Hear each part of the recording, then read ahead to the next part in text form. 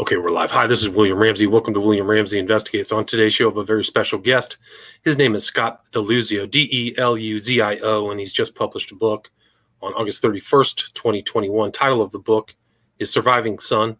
An Afghanistan war veteran reveals his nightmare of becoming a Gold Star brother. And it already has excellent reviews on Amazon. And he can talk more about it. It's a very timely book considering just what's happened this year. But Scott can talk more about that. So, Scott DeLuzio, are you there?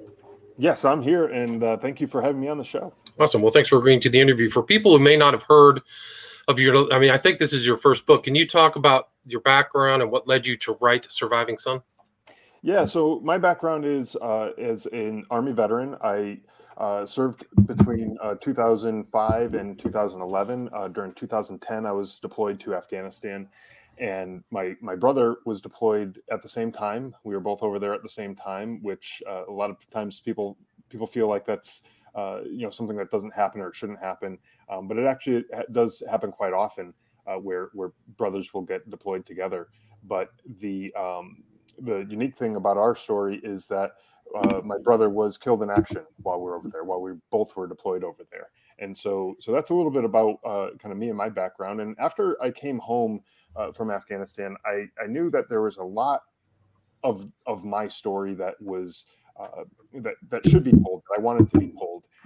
But I wasn't quite in a place, mentally in my own head to be able to write a book. But I knew there were certain things that I didn't want to forget. So I began just jotting down notes, and I had a whole long sheet of notes that was just important information I didn't want to forget. I didn't know if it would end up being a book, but I knew that someday my kids might be interested in what I had to say and what I experienced. And so by writing that stuff down, I wouldn't forget. And then a couple of years ago, it dawned on me that maybe I should write a book. I started realizing all the struggles that a lot of veterans were having, and those veterans were going through a lot of the same things that I went through. And so I said, I wanted to be able to get it out there in front of a lot of people and say, hey, look, there's hope for you too. And so in addition to the book Surviving Son, I also started a podcast, Drive On Podcast, where I interview other veterans and talk to them about the struggles that they've gone through and how they've overcome them, everything from PTSD to substance abuse and all sorts of different topics, some really in-depth, hard-hitting topics. And we also talk to service providers that will offer services to veterans in addition to the traditional services that you might think of, like through the VA or whatever. So we talk to a lot of those people, and they're all there to really get the message of hope across to veterans. And so where did that really, for you and your brother, where did it all start for you to make that decision to join the military? Yeah, so after 9/11, I think my brother and I both, we were both raised in a very patriotic family. And so after 9/11, I was in college at the time, and I almost wanted to just drop out of college right away and just join the military right off the bat. But I ended up staying and finishing my degree. And it wasn't until a couple of years after 9/11 that my brother, he started going to a school, Norwich University, which is a military school. And he ended up joining the Vermont Army National Guard. The school is up in Vermont. And so I got to learn a little bit about the military through him. And so he's my younger brother. So it's kind of, reverse roles there, where he joined first and then I joined after. And so I joined about a year later. And, it's one of those things where if my little brother can do it, I think I probably can do it too. So I kind of had that going for me too. And so you kind of felt challenged maybe by him. And so what was your experience going into the National Guard? Yeah, so going into the National Guard, for anyone, any of the listeners who are not familiar with the National Guard is just like the regular Army, except with the exception that we train 1 week in a month and 2 weeks a year. We're not the full-time soldiers like the active duty soldiers are, but we wear the same uniforms, use the same equipment, all that kind of stuff. We're all part of the same fighting force, and really, I like I said before, I grew up in a patriotic family, and I really wanted to give back and serve my community and my country. And I knew it was at a time where we needed soldiers, and so that's why I joined, and that's why I wanted to serve. And eventually getting deployed to Afghanistan was what I signed up to do. So you intended to go to Afghanistan, right? When you signed up, like you knew you were going to go there.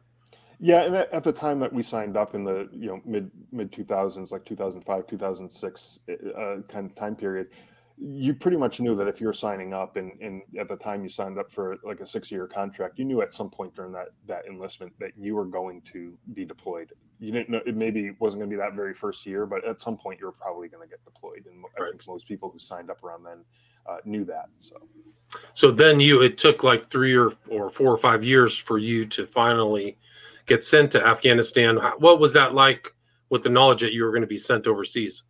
Yeah, so it was tough for me because I was in a different place in my life than I was when I signed up for the military. When I signed up and joined, I was a single guy, no real obligations at home, and by the time I got deployed, I was married and we had a newborn son at home, and so it was a much different situation for me than I had envisioned, and and so it was a hard thing to do to leave my, let's see, maybe 2-month-old son at home, who was, just brand new to my life and my wife, and we're just trying to get our bearings on being parents. We had never done this before, and so then throw on top of that a deployment, and we had a big soup of stress that kind of affected all of us.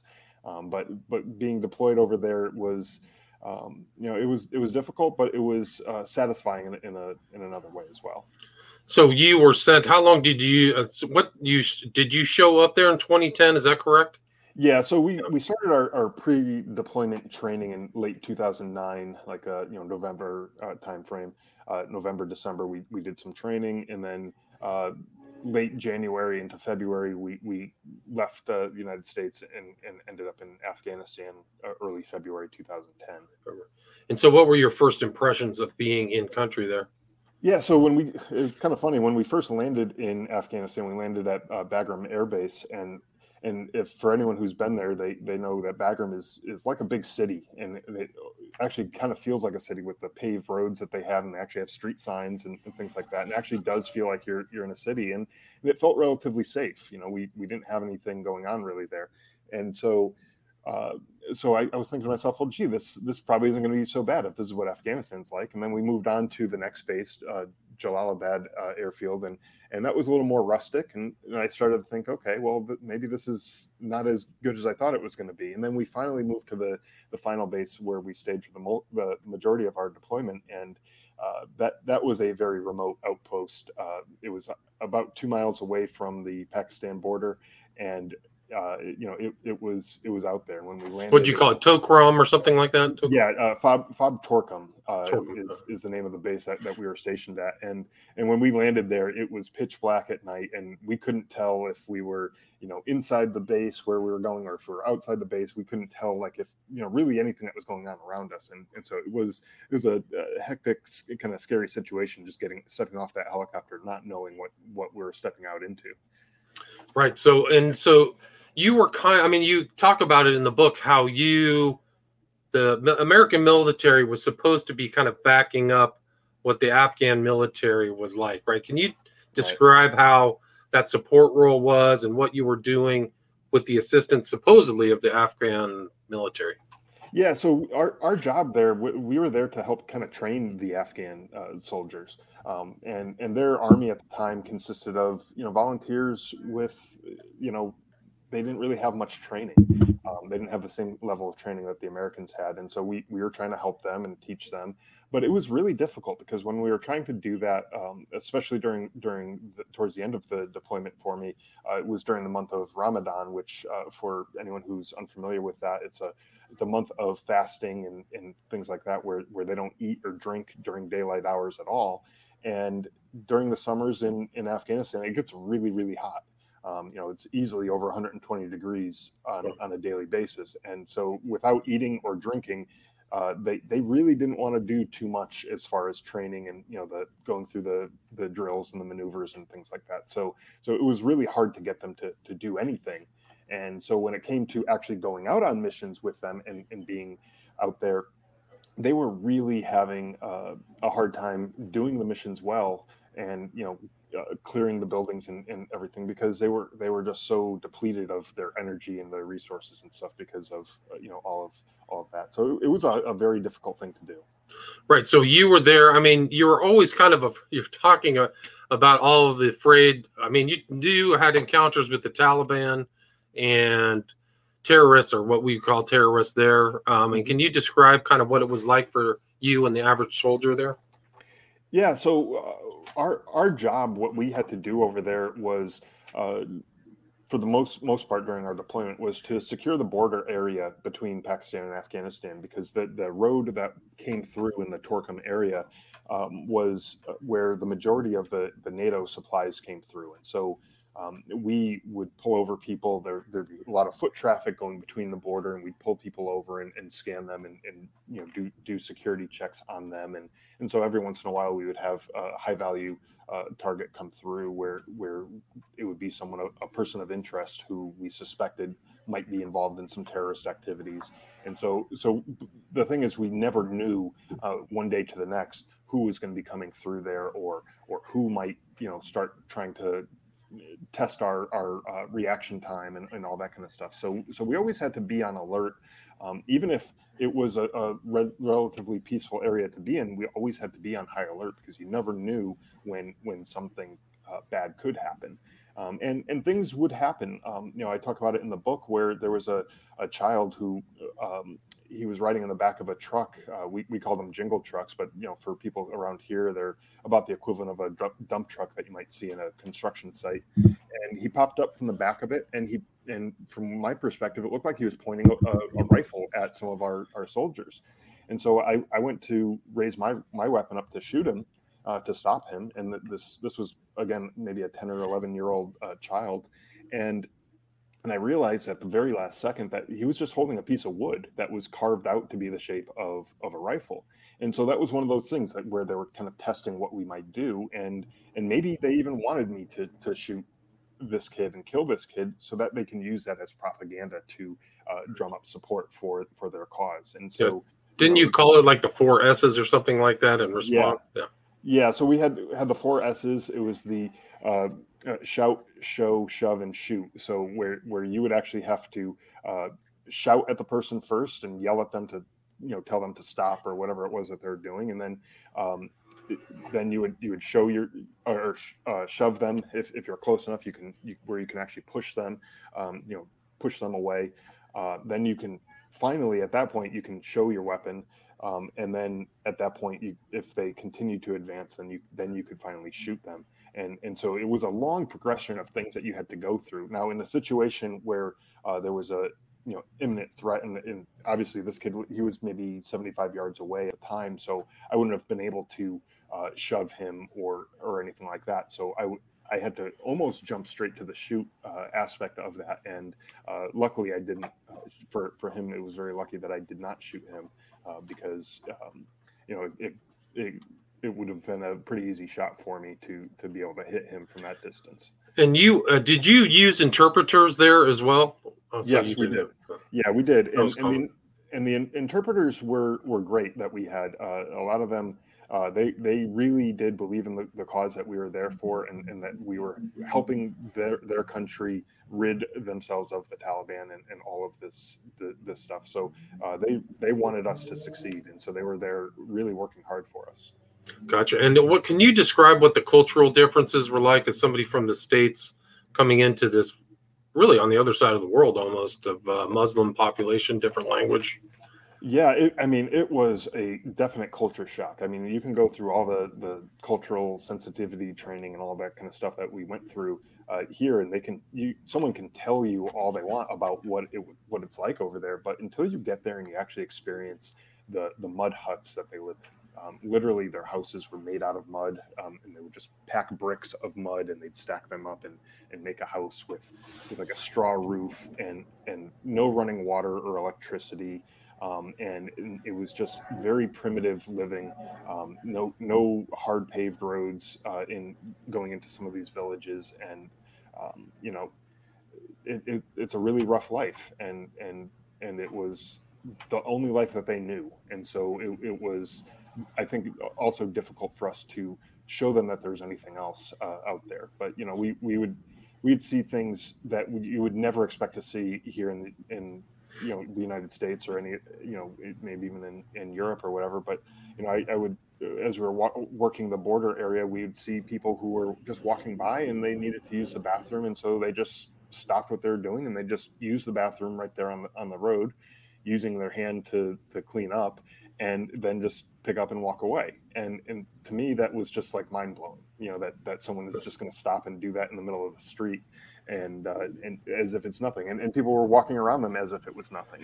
It was just normal. Wow, that's crazy. So they had the whole right hand, left hand thing that they have in desert states throughout. So wow, so no, left hand is like the cursed hand, right? Yeah, the left hand is the unclean hand. You don't use that for shaking people's hands or eating or anything like that.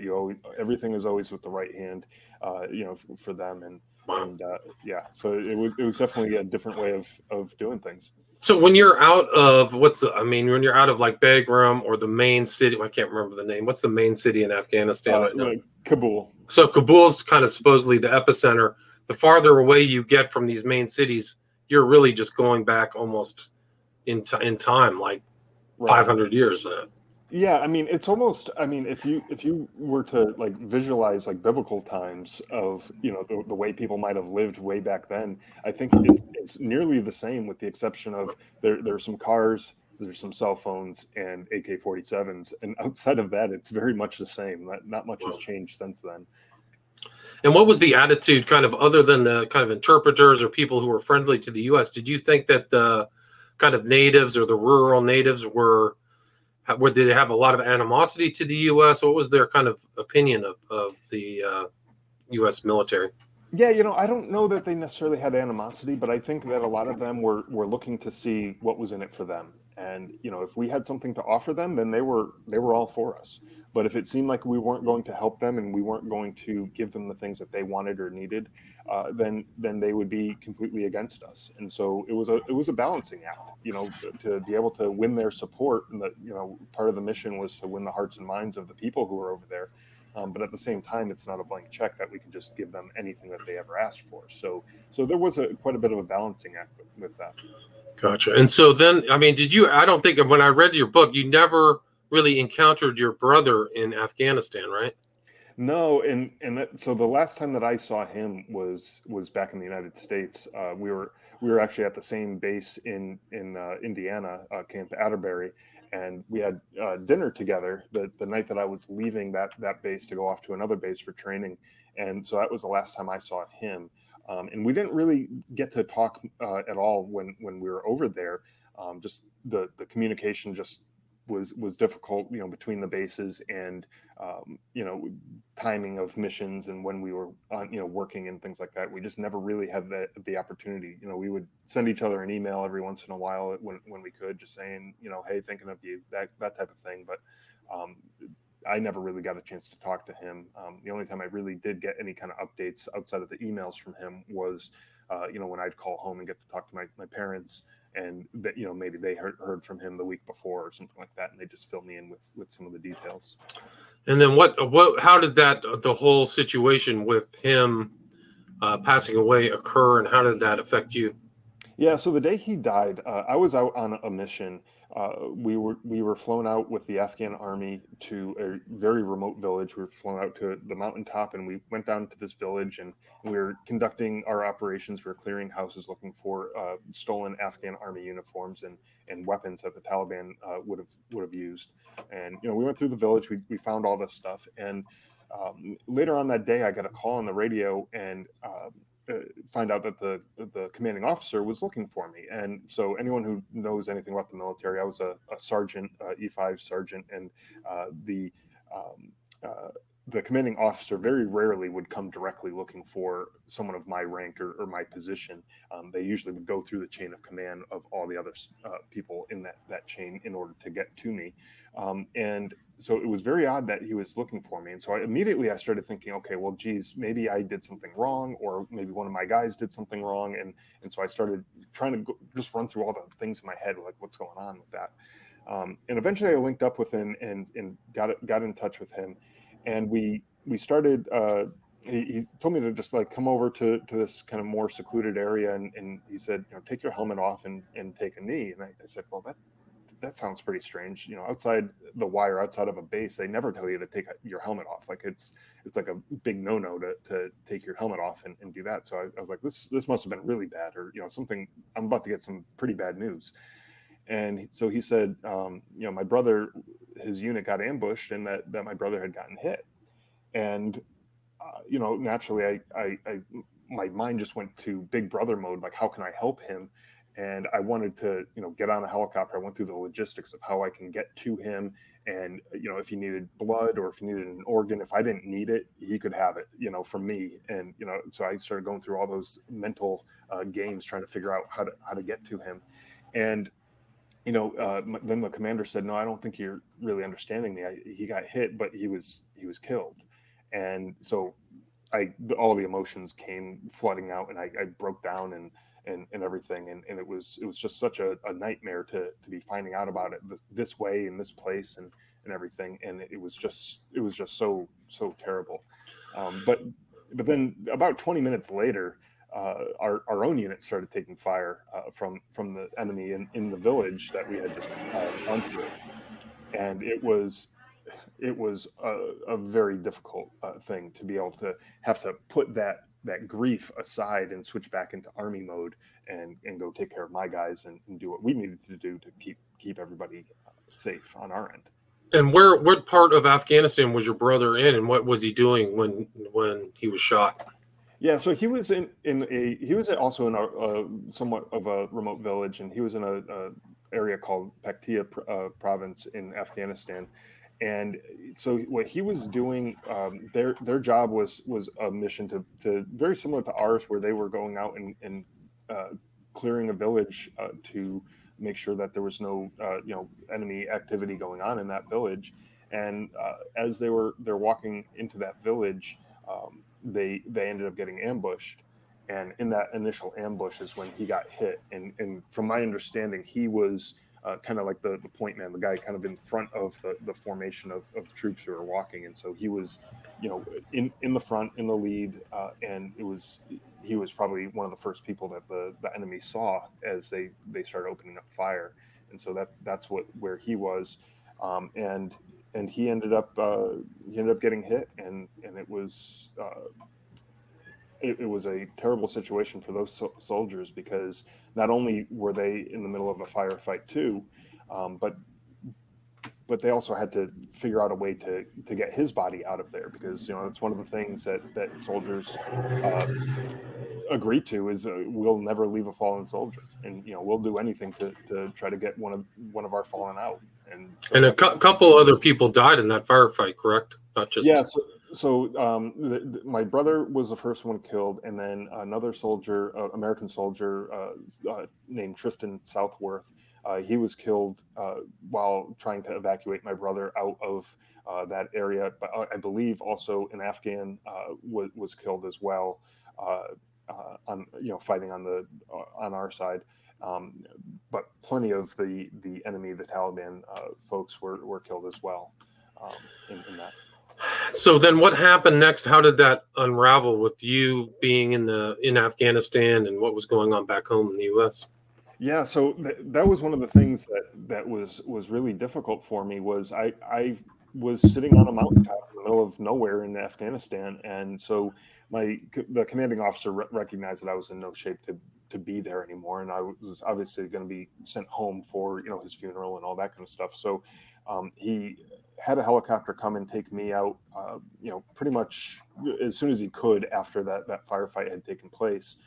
And so I went out, and the next day there was what's called a ramp ceremony, which is where they bring the bodies of the fallen soldiers onto the plane that's going to take them out of the country. And so I like to equate that as it's kind of like a military equivalent of like a Catholic wake, where you go and pay your respects to the fallen and all that kind of stuff. And so we had that, and I was fortunate enough to be able to be blood relative to be able to be there and greet the people. And there were so many people from all over the world who came to this. Polish soldiers and civilian contractors and high-ranking military officials or generals and stuff like that. And so it really meant a lot to be able to be a part of that. But then that took us. So I ended up getting onto that flight, and that flight took us to Kuwait, and that's where my brother and I parted ways. Where he went on his separate way to go through the processing that his body needed to go through, and I continued on my journey home. And so I was home probably about 2 to 3 days after he was killed. So I was basically plucked right off the battlefield and in my home just a few days later, and it was a tough transition, to not have that kind of a decompression time and being able to process everything that had happened. But as far as like what was going on at home, I wasn't able to call home until I got to Kuwait. So I didn't even know whether or not my parents knew that my brother was killed.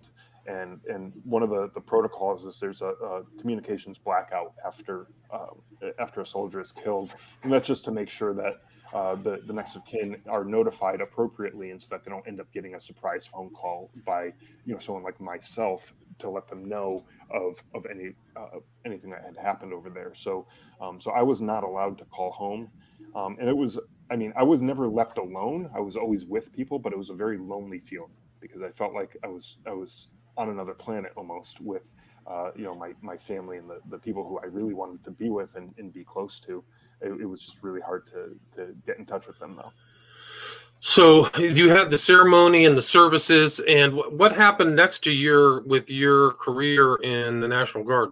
Yeah, so I found myself after my brother was killed, after coming back home, I just kind of in a funk. I was just not myself anymore. I was angry, I was depressed, I was sad, I was grieving still, but grieving in bad ways, and I wasn't handling it very well. And I also had gotten injured on that last mission that I was on, where I had injured my knee, and so I required some surgery on my knee, and that surgery was going to require like 6 to 9 months of healing time and physical therapy and that type of stuff.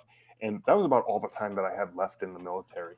By that time, I would have been discharged, and so I was going into the training every 1 week in a month and 2 weeks a year and everything, and I wasn't doing anything. I was just sitting there watching everyone else go off and run around the woods and do whatever that they do for the training, and I felt useless, and that just added on to the depression that I had.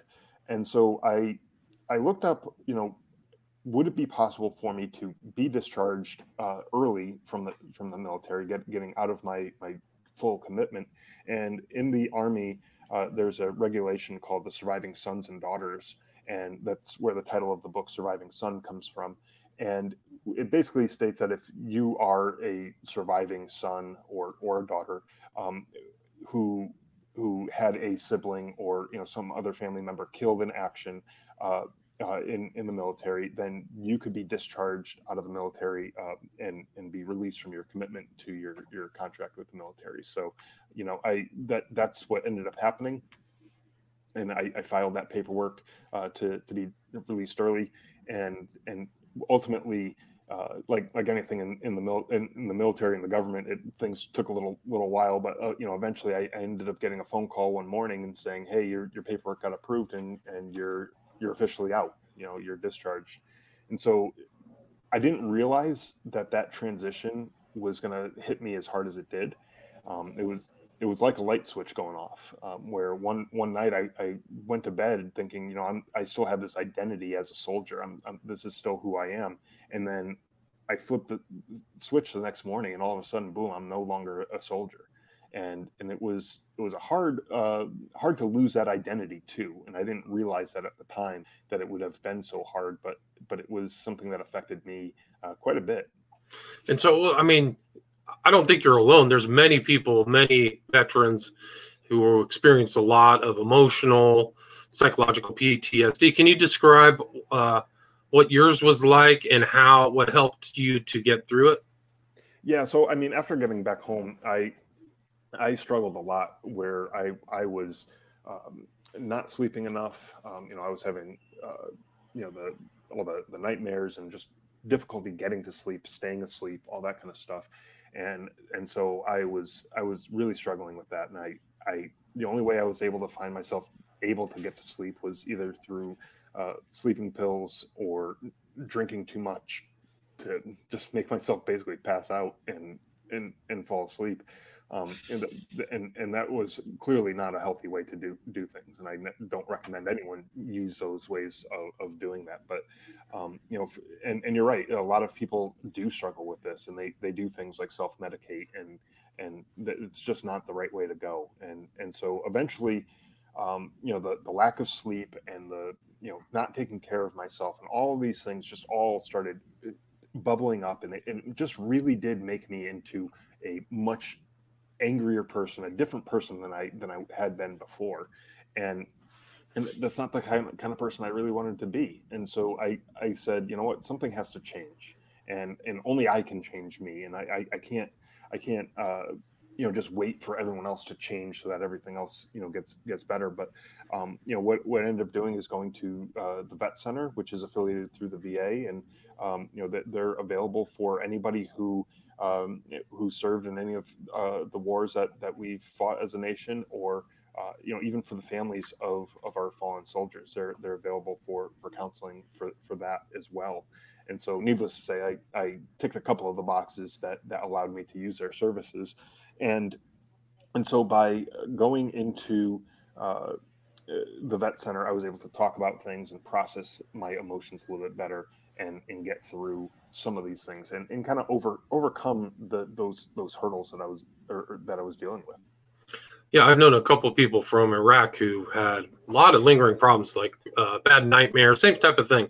Kind of Mhm. self-medicated to try to calm their nerves, or what would be shell shock. I think you described that in the book. So yeah, it's a hard thing. Do you still have flashbacks of being in Afghanistan? I do sometimes, like that situation that I described with that child on the back of that truck, pointing the weapon, and that was one of those things that I never really thought of myself as a type of person who could ever harm a child, who could ever, do any kind of harm or damage to a child. But then I was standing there with a rifle pointed at a kid with the safety off of my finger on the trigger, and I was ready to kill them. And so that was something that was just really like raw and hard to process. And I later found out that's called a moral injury, where it really strikes down like the who you thought you were, and it injures you in that way. And so I had a lot of problems with that and processing that, but um, I also would relive that experience, and where I would actually feel everything that I felt while I was standing there that day, where I'd feel the pressure of the rifle against my shoulder, and see the things that I saw and smell the things that I smelled, and it really takes me back to being in that place. And those things, they'll happen from time to time where I just will end up in that position, and it's bizarre when it happens. But And what do you, I mean, you kind of feel like the Afghan war was worthwhile, right? Or what's your kind of thought about you being there, the war, and what happened just recently in 2021? yeah, so I feel that there's a lot of people who feel like the war was a wasted effort, and that these lives were lost for nothing, including my brothers. And I talk about this in the book as well. In Surviving Son, I talk about my thought on this is that we took the fight to their backyard. 9/11 happened. Obviously, that was a tragedy. It was a terrible thing, and we never wanted that to happen here again. And so we took the fight over there, and for those 20 years, I think we did a good job at keeping the fight over there, and not having the terrorists be able to rearrange our skylines anymore. We didn't have planes crashing into buildings, and causing any kind of destruction on the level of a 9/11. But then I also look at the good that we did for the people of Afghanistan. We allowed them to live in relative peace for those 20 years. Their children got to go to schools. The infrastructure projects, the bridges, the roads, the water, electricity, all those kinds of things that we worked on over there helped to improve the lives of the people who were over there. And yeah, I do wish that, maybe things were done a little bit differently as far as the withdrawal goes. But I really do feel like, we did a lot of good, and I am hopeful for the people of Afghanistan, because some of those children who got an opportunity to go to school, they are now older. They're probably adults and parents of their own kids, and I think it's probably pretty universal that parents are typically going to want better for their children than what they had. And if they had the opportunity to go to school, and then now all of a sudden the Taliban's taking that ability for their children to go to school, I think that's going to probably anger quite a few of these people. And I'm hopeful that it'll light a little fire in them, and it'll give them some desire to push back and fight back against, to change it. Yeah, I mean, they got a taste of freedom, see what it's like now. Now they got no freedom under the Taliban. I mean, they have right Islamic version of it, I guess. Where's the best place to buy the book? Do you have it on Amazon, or do you? I don't remember. Do you have like a Kindle version too, right? Yeah, so the book's available on Amazon, paperback and the Kindle version, so you can go there. You can go to survivingsonbook.com to check that out. If you wanted an autograph copy, or we have links to the Amazon site, you can get all of that there. And as far as the podcast goes, driveonpodcast.com, or anywhere that you listen to podcasts, you can just search for Drive On Podcast, and you should be able to find it there as well. Gotcha. And it's under Scott DeLuzio on Drive On Podcast, right? And your website is survivingsonbook.com. That's correct. And people can reach out to you there. Do you have contact information there, or other social media? Yep, social media, is there. You can usually the podcast is the best way to get me. Drive On Podcast on all of the socials: Instagram, Facebook, Twitter, LinkedIn, wherever you happen to be on there. Also, Scott DeLuzio on all those as well. So you can check all those out, and there's links to all the social media on all of those websites as well, and contact forms if you want to just reach out directly. Gotcha. And right now on Amazon, you've got 14 5-star reviews. This book was just published 2 weeks ago. Again, the title of the book is Surviving Son. An Afghanistan war veteran reveals his nightmare of becoming a Gold Star brother.